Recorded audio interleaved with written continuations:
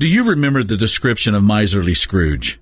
Hard and sharp as flint, from which no steel had ever struck out generous fire. Secret and self-contained and solitary as an oyster. The cold within him froze his old features, nipped his pointed nose, shriveled his cheek, stiffened his gait, made his eyes red, his thin lips blue, and spoke out shrewdly in his grating voice. He carried his own low temperature always about him. He iced his office in the dog days and didn't thaw at 1 degree at Christmas. Dickens' description is accurate. Hoarding locks the door to our heart and tosses the key. The more tightly we clench our good things, the more hardened our hearts become to the special experiences of joyfulness and cheerfulness that come from sharing with others. Jesus spoke a profound and life-changing truth when he said, "It's more blessed to give than to receive."